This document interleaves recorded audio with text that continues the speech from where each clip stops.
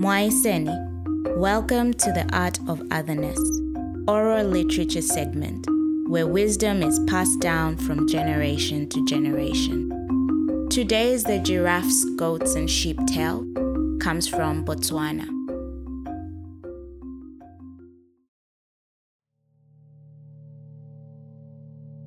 Giraffe walked through the savannah admiring its luscious green grass.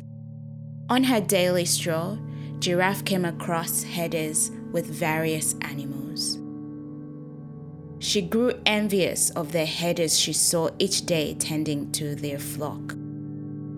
She too could be a great animal herder, she thought. The grass looking greener everywhere. Whenever you are following your path, the temptation to look around what other people are doing, and then their ideas becoming more appealing to you. So, Giraffe went out and got a flock of sheep and goats. One day, as the animals grazed, Giraffe took a nap under a tree. The animals slowly started to wander away. The goats headed east, the sheep headed west. When Giraffe woke up, she found that her animals had gone in opposite directions. She didn't know whether to follow the goats or the sheep. She decided to stretch herself to the east and the west so she could bring back both the goats and sheep. One set goes to the left and the other one goes to the right. As she stretched to the east and the west, her body was ripped apart.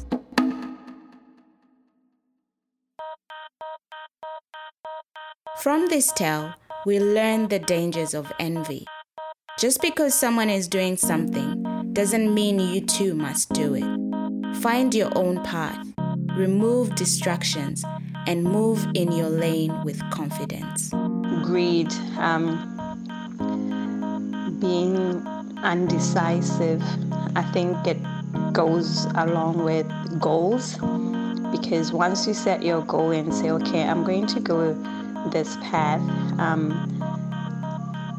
if things turn this way, I'm still going to follow this road because these are my goals, and regardless, no matter what happens, even if it means I'm going to achieve 3 things out of 10, let's say following 10 goals and 5 went the other and 5 went the other way.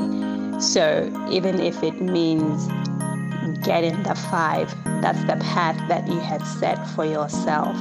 And in so doing, you save even time because you know what you want, you're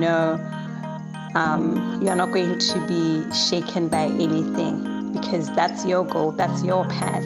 Focus, I think focus also stands out to be a major thing because if you are going to focus on just these 5 goals, 5 goals, that's it. That's where you are looking. Where attention goes, energy flows. Marie Forloe.